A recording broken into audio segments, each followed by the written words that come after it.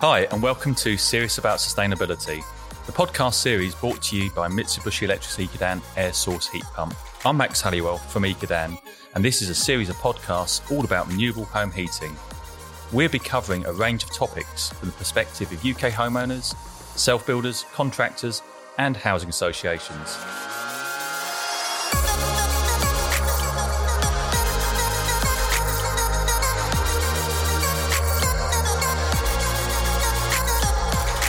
Our show today is called Homeowner Retrofit, switching to Ecodan from fossil fuels. My guest is George Clark, architect and Ecodan ambassador. Welcome, George. Good to see you. And you, mate. You well? Yeah. Strange times, of course. Very, very strange times. Everyone seems to be dealing it in different ways, but so we're all coping in our own way. So hence this new form of media, podcast, my first one. Welcome. Well, it's poignant that we're doing this today because it's about 33 degrees outside, isn't it? So it's not just about heating your home, it's about cooling your home and being as green as possible. We've got to tackle like lots of issues, I mean, in the climate that we're in. Yeah, there's all sorts to cover at the moment. I mean, obviously, with global warming slides in very nicely to that subject because we're seeing an increase across the world now of demand for residential cooling. Which has its own challenges, of course. You know, we're supposed to be entering a world where we're using less energy. The world heats up, and people want to keep their homes nice and comfortable. So we've got that challenge as well. Yeah, I think obviously what we're talking about today is retrofit. And for me, that's massive because we've got over 25 million existing homes in the UK. We are building 220-something thousand new homes a year, but that's 1% of the existing housing stock. Yeah. And obviously in all the programs I make and all the homes that I go and visit, I don't think there's very many that even come close to the current building regulations. Do you know what I mean? When it comes to insulation standards or double glazing or getting rid of your gas boiler and putting in some of the new technology. So in some ways, the retrofit challenge is probably bigger than the new build challenge. Yeah. Because we've got so much stock that's massively out of date to what the current building regulations need. So it's going to be difficult, I think, to kind of turn that around quickly, but we need a big long-term plan to be able to make it happen. Yeah. Well, it's interesting you mentioned that because we've got a future podcast that we're doing, obviously with yourself on specifically new build, and new build's very much in the focus in terms of changing in building regulations. And when you start from scratch, of course, the U values and the fabric of those buildings are set. And as you mentioned, with the retrofit challenge, with a much larger number of properties in the UK, I mean, you said 25 to 30 million homes that need essentially retrofitting to bring them up to current standards. And then just looking at this road to net zero that the government's aspiring to, for us to have better thermally insulated homes. What can individuals do to, start on that road to, help the country and help themselves? Yeah, I mean, homes account, you'll see lots of stats around for this, but homes account for like 15% roughly of the UK's greenhouse emissions. And we're looking to basically kind of decarbonise everything that we're doing. And that is a massive challenge, I think, when it comes to an existing building, because so many homes are different with different constraints. So, for example, insulating your house. Well, that might sound really easy, but once you've done your loft, where else do you go? Because you might have a period property that doesn't have cavity walls, so you can't put in cavity wall insulation. So it's kind of tricky with an existing building. You've got to judge every one on its own merits and what problems it's got and deal with them in quite a unique way, I think. I mean, there's some standard stuff, as you know. Yeah. Getting rid of your gas boiler, putting in an air source heat pump is incredible. I've got one in my house and it's brilliant, absolutely brilliant. And it works really well for me. And I feel really good that I don't have a gas boiler in my house because we've got to make these fundamental changes. Gas is going to run out. It's going to go at some point. Oil is going to go at some point.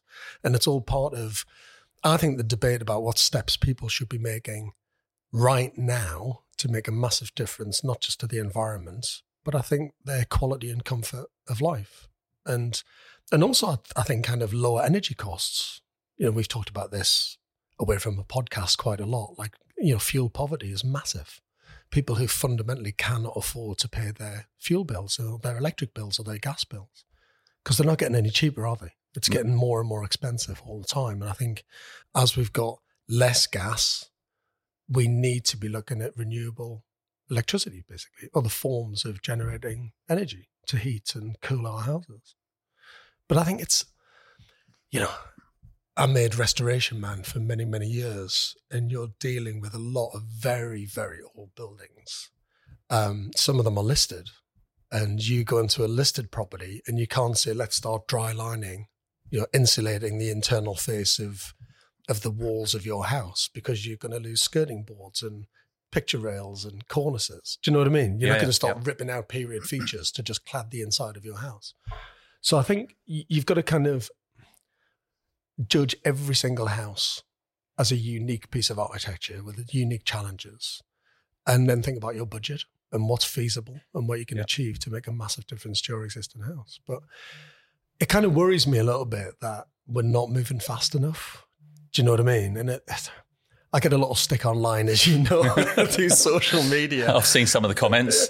Well, because, I get a lot of stick online, because sometimes when you're banging the ecological drum, people will come out and say, oh, well, it's all right for you. You can afford it. And, that's a really expensive bit of technology. I can't afford that. And I get that. I really do get that. When you're looking to put like food on the table and pay your mortgage and pay your bills, to have to invest in other technology in your house is quite a big ask. Yeah.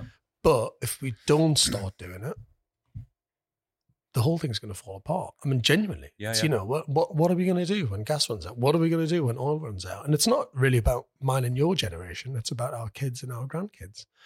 I think what's amazing actually is you think how much the green agenda has become huge in the last 2 years, with Greta Thunberg, Extinction Rebellion, all of these groups saying we've got to do something. This is David Attenborough, made that massive speech today at the climate conference, which is an amazing speech for him to make. I mean, he's like, Attenborough's one of my superheroes, to be honest with you, because he's been there, seen it and done it for 70 years, 60, 70 years.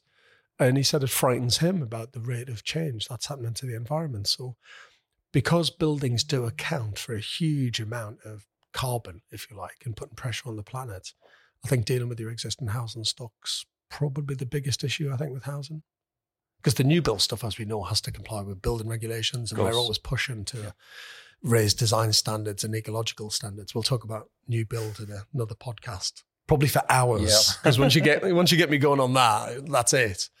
But like if you think every single TV program that I make is about existing buildings. I've never done a new build project on TV. It's all about, reconditioning existing housing stock, whether it's old house, new home, ugly house to lovely house. And I think every single home in Britain has got the potential to be green. I really do. You've just got to kind of balance your budget with the restrictions of the building. That's a really good point. Let's just go back to something you said there, George, about in terms of each building is different. So we have a philosophy called Lean, Mean and Green. It's something called our Green Gateway philosophy. So Lean, obviously, making sure you minimise your energy use. Mean, obviously, insulating, etc. And Green, looking at renewables and ways that you can cut down on energy. And you mentioned insulation's critical retrofit, but obviously you have challenges with some of the older properties that don't have cavity walls, etc. Say heat pumps, for example, we always advocate insulating as much as you possibly can to keep that envelope tight. But in terms of the renewables and using renewable technologies, a lot of people have a lot of questions about these technologies, and do they actually work? Now, obviously, you obviously are EcoDan ambassador, and people. That doesn't mean that I'm biased. Though. Exactly. It doesn't mean that I'm biased. So, I'll always be kind of brutally honest. So I just want to pick up that point where I've seen some of the social media people say, "Oh, it's okay for you," but just to explain to our listeners that you wouldn't have become our ambassador if you didn't believe in the technology. 100%. I mean, look, I'm very lucky that I get asked to do lots and lots of different things from lots of different businesses. But my agent will tell you that she says no. 99% of the time. So when I do work with any company, it's something that I passionately believe in. I've got to believe in that kit, and I've got to see what the benefits are to everybody, if they take that kit on board. Should we talk about my house? Yeah. Because that's probably a nice little... Let's talk about a transition over. It's kind of a nice case study, I think, in some ways, because it's a 1968 kind of modernist house. It's a little townhouse. It's not massive. It's 4 beds, but it's not a huge building, as you know. And when I bought the place, it was probably the most ecologically unfriendly little house you could ever possibly imagine. It's got a flat roof. The insulation on the roof was absolutely rubbish. It was probably put on, I would have thought, maybe late 70s, early 80s. So insulation, as we know, back then wasn't great. Everything's moved forward, hasn't it? The performance of insulation now is amazing. It's incredible what it does. So it had single glazing, timber windows, kind of quite cool windows. They look good, but they were drafty as hell. You could literally hear the wind come through the window. It would whistle through. Natural ventilation. Yeah, too much, way too much. And actually it was awful for noise pollution because you could hear absolutely everything. It's right in the middle of London, so you could hear every single car and bus that went past outside. No insulation in the floor whatsoever, and doesn't have cavity walls. It's a solid wall construction. Yeah. And I couldn't believe how much I used to have to put the heating on. I'd put the heating on from like early September, which is ridiculously early. You're in a really good, well-performing house. Well, hopefully you wouldn't put the heating on at all, to be honest, if you were like super, super, super insulated, like passive house standard.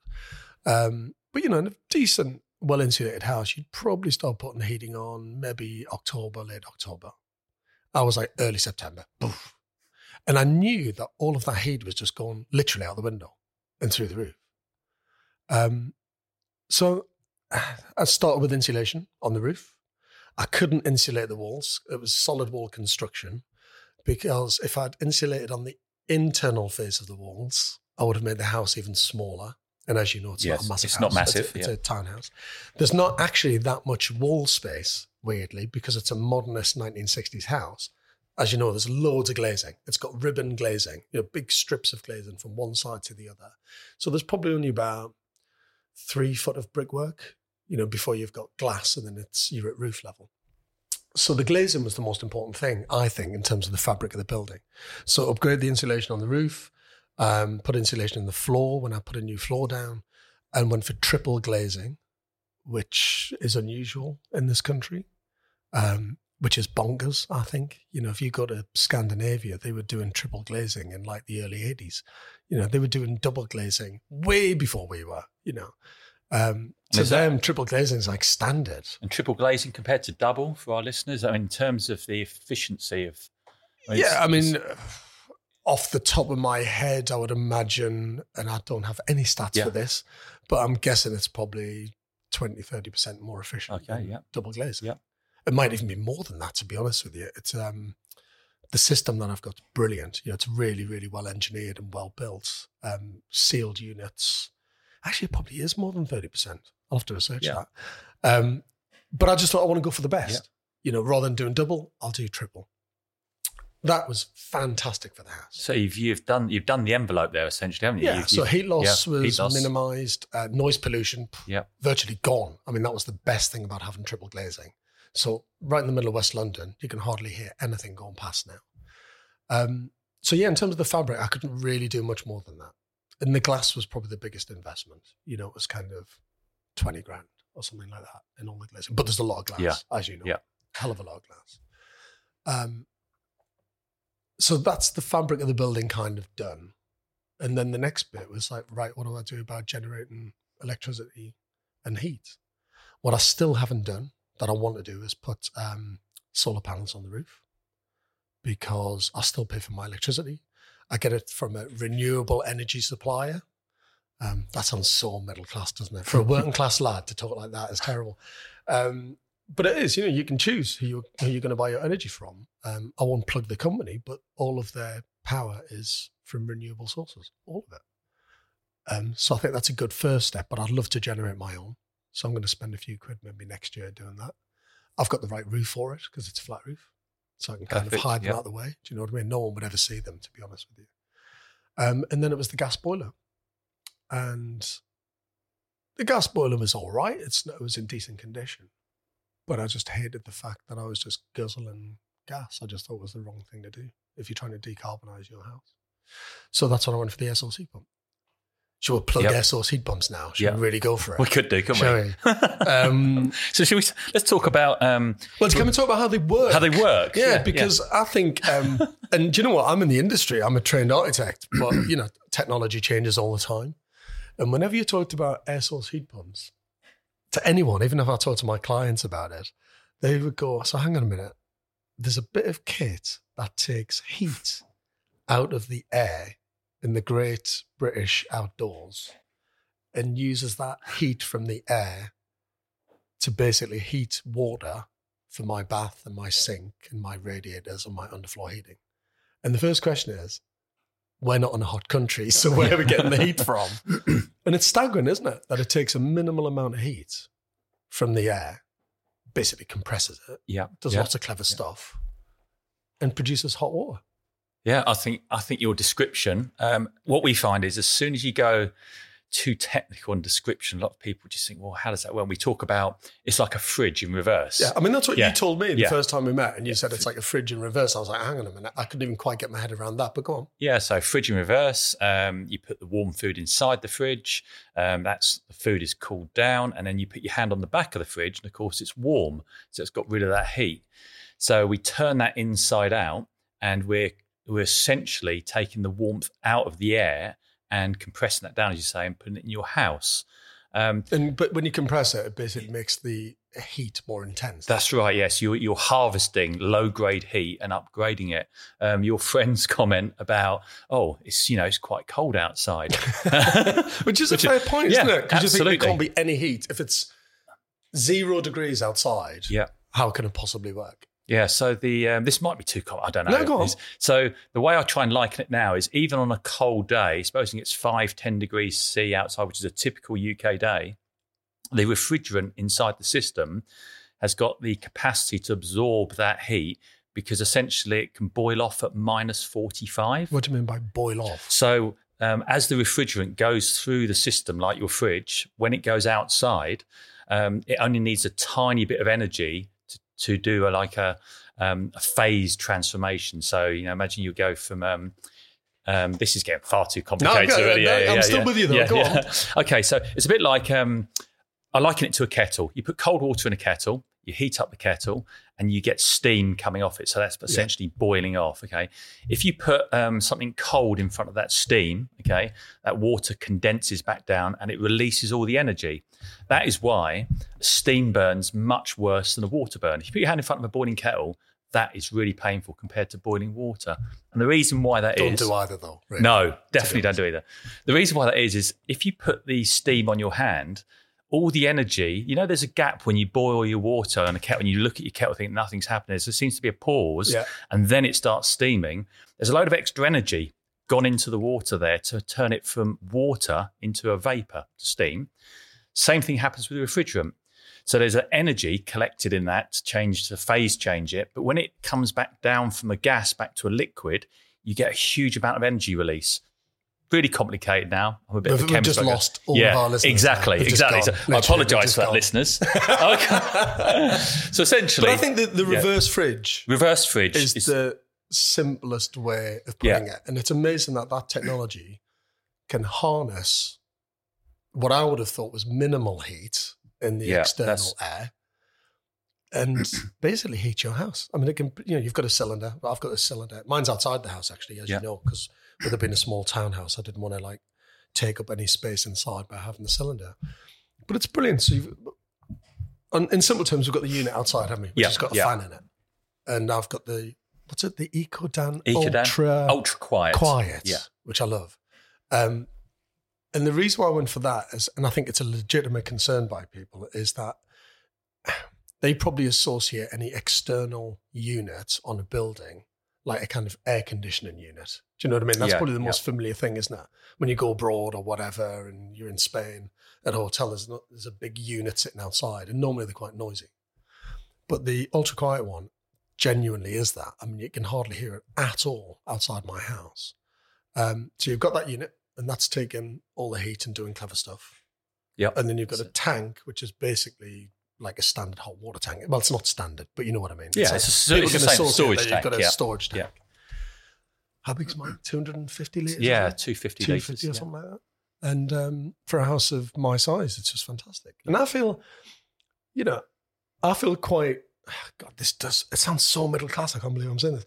It makes me feel good that I'm not burning fossil fuels to heat the house. I mean, I walk out the house in the morning and the unit's standing there. It's in the front garden. And the fan's gone away. I'm thinking, yeah, great. It's basically doing its clever stuff. And it's all renewable and it's all clean. And I'm not burning any gas. Yeah. And that's because you've made the choice there, as you say, because some people have said, if you're taking electricity from the grid, some of those are powered by gas turbines. But as you say, you've got suppliers you can specifically say, I'm with one as well, and they're 100% wind. Yeah. Yeah. Well, we're now dipping our toe into like the cynical world of places like social media about, what is truly green. So as you know, I've got an electric car. Yeah. And all I get from people all the time is, yeah, but it's got a massive lithium battery underneath it, and that's ecologically terrible. It's a fair point. But we've got to do something clever with batteries at some point, because that's probably not sustainable as well.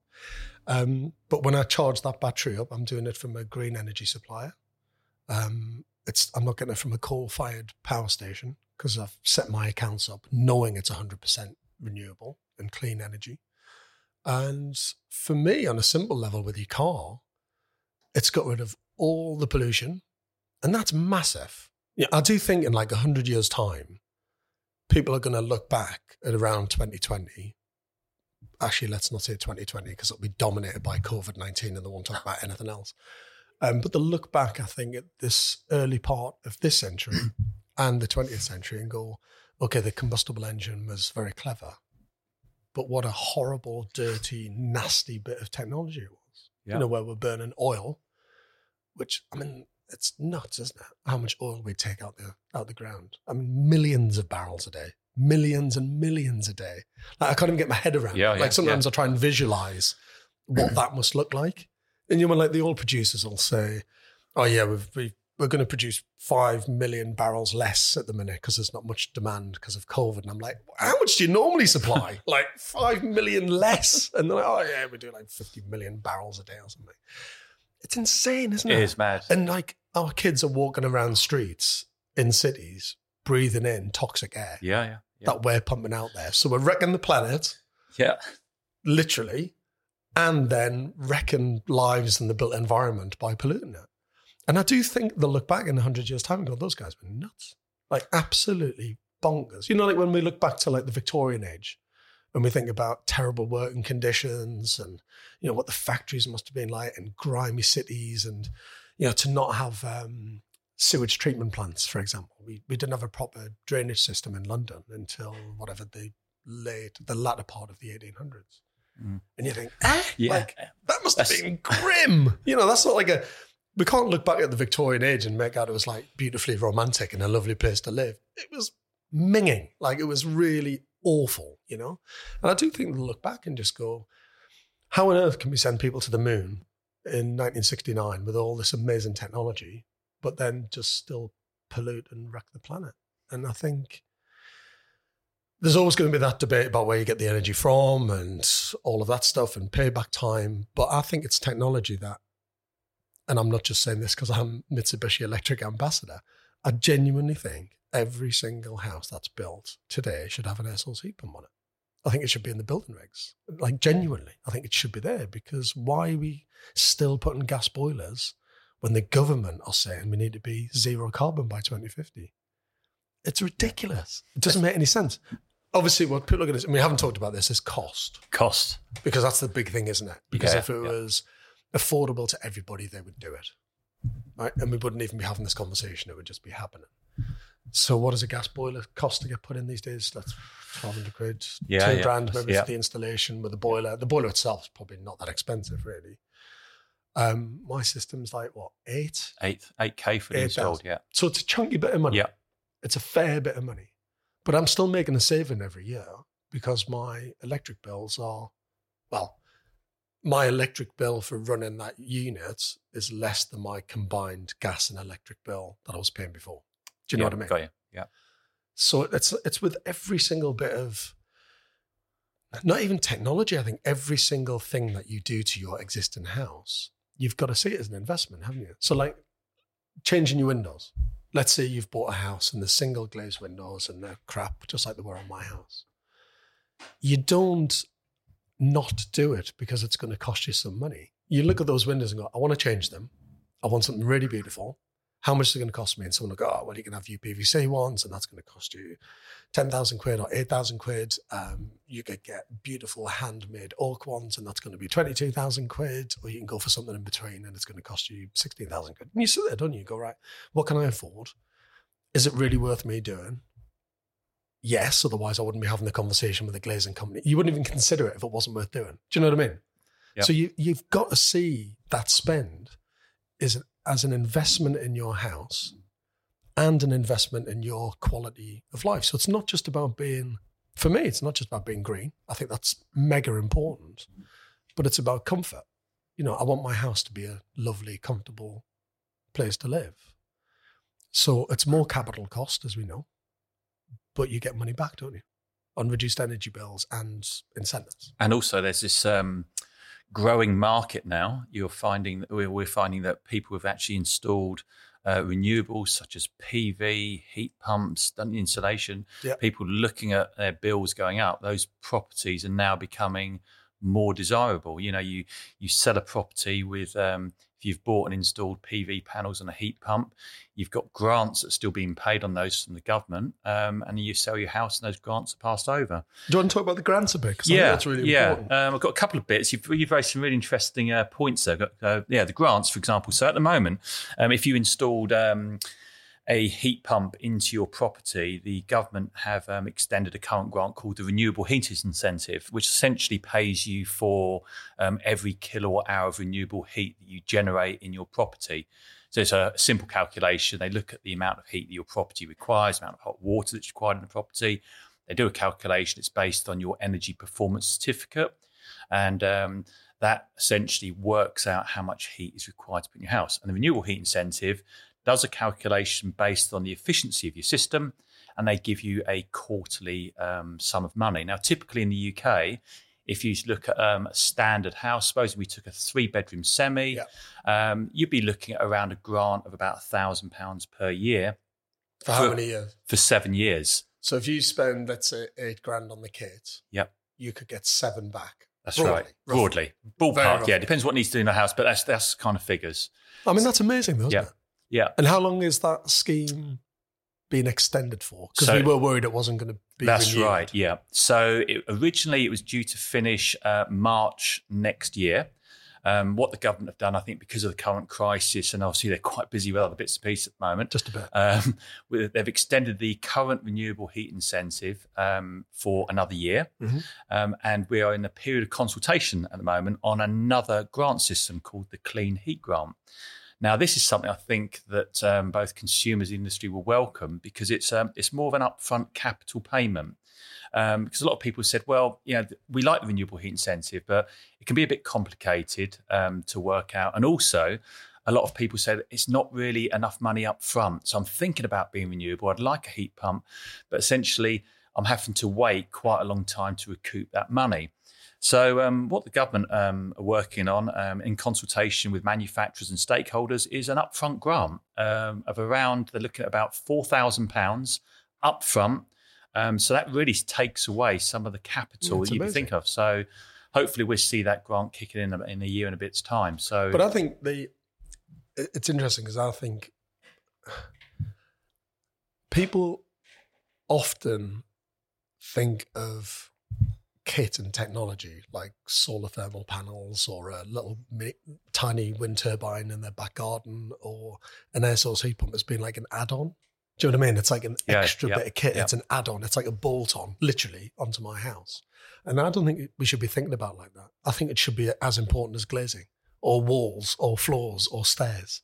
Do you know what I mean? Yeah. It's like an integral part of the building, and it shouldn't just be an add-on. I don't know if you've heard, one of the things the government have, it's not actually in law at the moment, but what they've stated is by 2025 that no new build properties should be connected to the gas grid. Yeah, which is so. brilliant. Yep. So they're very much looking at this whole electric economy, which brings back to a point you made when you were talking about your electric car. And this is an area that a lot of people forget about. Easy to criticise electric vehicles. I drive one as well. It's a hybrid, so it's sort of like half an electric. And people said the same thing about batteries, etc. However, like a heat pump, when you're driving that car in electric mode in central London, what people have got to remember, out the back of the pipe, nothing's coming out. And that's the same with a heat pump as well. So one of the things we think about is air quality. So we talk about nitrogen oxide levels, which we know are harmful, potentially deadly in high levels. We see problems with respiratory illness, a bit topical at the moment, I know, in London and inner city.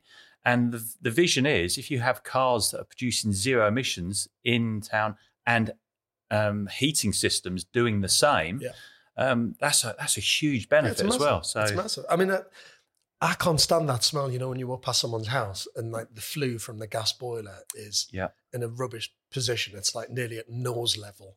Where it should be like well out the way, and you do get that horrible smell coming out of a flue, don't you? Do you know what I mean? Yeah. Now imagine every single house in Britain pumping that out.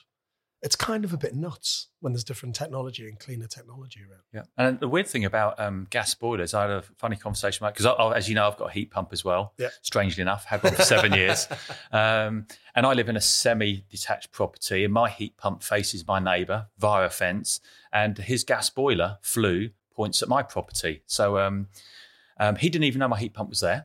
He couldn't see it, and he said, "Oh, what's that? It's an air conditioner." No, I said, "It's a heat pump. What's that?" And told him what it is, but did some sound measurements in the middle point, and my heat pump is quieter than the noise that his flue makes. But there's no regulations for that, is there? There's not, and I think that's why the government have got to do more. I mean, they're doing a fair bit already, as you say, kind of getting rid of gas boilers in new build properties. 2025 is a massive step. The incentives and the grants are brilliant. I have to say, if that new one comes in where you might get $4,000 up front, that's going to make a massive difference as well. And I realise, particularly in these tough times, because we're just going into a recession, as we know, because of COVID. It's hard for people to make the decision to spend that money when you've got to pay for other things. But I think you've got to take a long-term approach. I mean, literally in my head, it's like you've got to be thinking 10, 15 years at least. And I mean, with gas boilers, it's amazing, isn't it? That people basically keep their gas boiler until it dies. Right. I mean, we're quite stubborn. Like we have this gas boiler that's sitting there. Could have been there for 16, 17, 18 years, not maintained properly, because we don't service them every year. It's not like doing an MOT on your car. We should, if you've got a gas boiler, I think they should be checked every single year. Parts get old. The system becomes really inefficient. Your gas boiler, if it's 15 years old, is probably at like 50% efficiency from when it was new. Yeah, that's about spot on. And we just keep going with it, and we hang on in there and hang on in there until it dies. And I think we should be changing them earlier, because it saves you money, not just the environment, but it's going to save you money by getting rid of your gas boiler, let's say after 10 years. And I think you should be going for something that's renewable and clean, because it's the right way. And you do get your money back. I mean, even with the incentives now to get $7,000 back broadly over 7 years on an $8,000 capital cost, that's incredible. It's brilliant.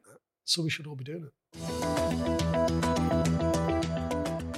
The Mitsubishi Electric EcoDan air source heat pump switched from fossil fuels like oil, LPG and storage heaters to clean, renewable home heating. Visit ultraquietEcodan.co.uk for more information. EcoDan, serious about sustainability.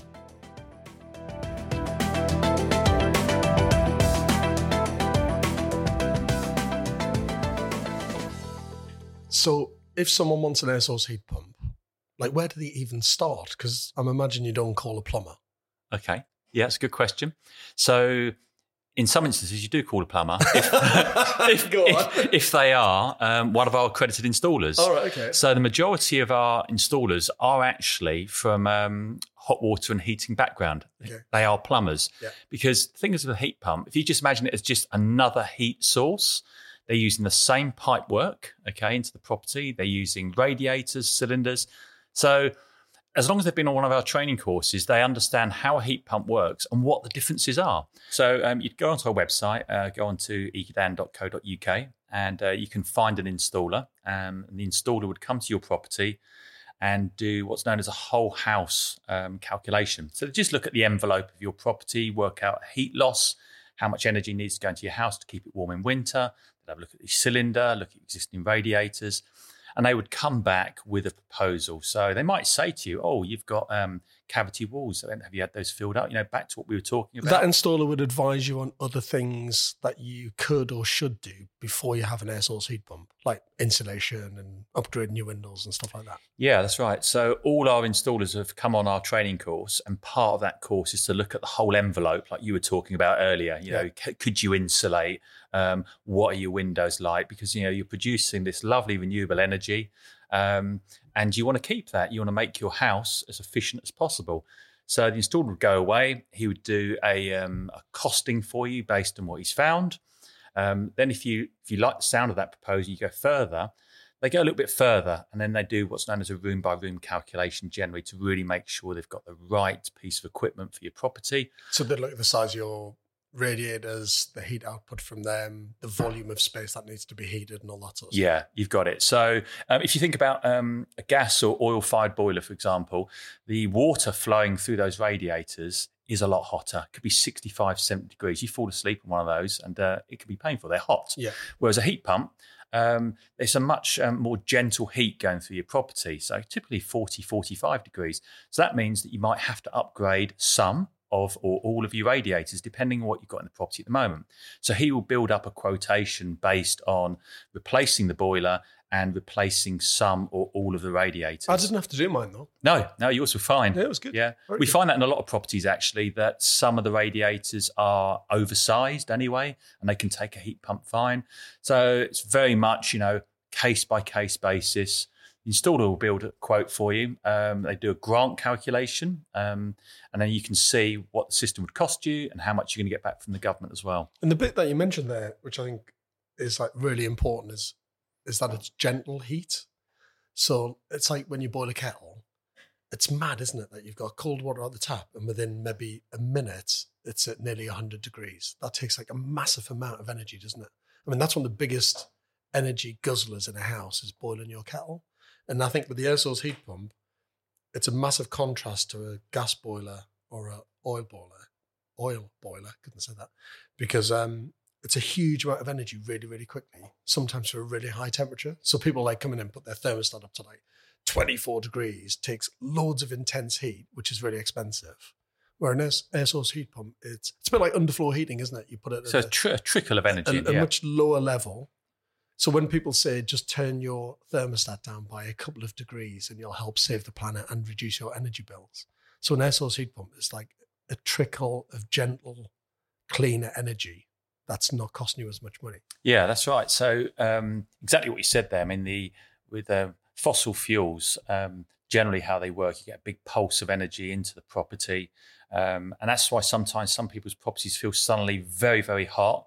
And the system goes off, and then it goes a little bit. And then cooler. they open the windows. Yeah, they open the windows, and off you go again. Whereas a heat pump, absolutely, is what you're looking to do is trickle in the energy, build up a thermal mass of heat in the property, and then maintain that. And it's brilliant for underfloor heating, isn't it? Yeah, A fantastic. water system, Yeah. underfloor heating. Yeah, so basically the philosophy is the lower flow temperature, which applies to gas and fossil fuel boilers as well. If you reduce the flow temperatures of those systems, they're more efficient, but even more so with a heat pump. So typically underfloor, 30 degrees centigrade flow in an underfloor heating system, even more efficient.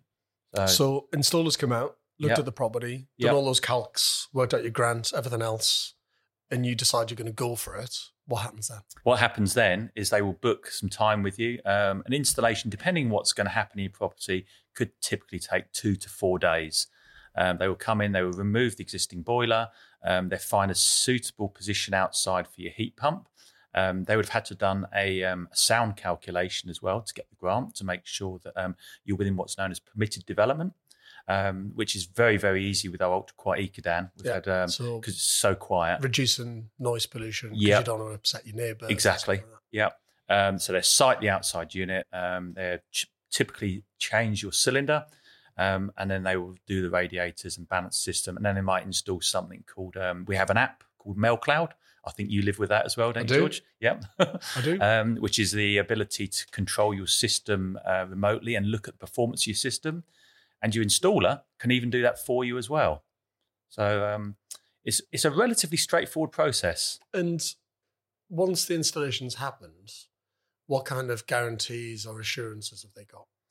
So our standard warranty with the system, it varies from manufacturer to manufacturer, generally 3 years, parts and labour. It's like, most things you buy of high value, you expect a relatively decent comeback. So what will happen is in the first few weeks, you'll be living with the system, checking that it's all fine. You can look at data that's coming out of your system just to check. You can look at it online. And if something goes wrong, for any reason, any reason, and it might be, well, with me, it was probably like user problems because I was trying to get my head around how, because it's a new bit of kit, isn't it? You've got to kind of work with it in a different way.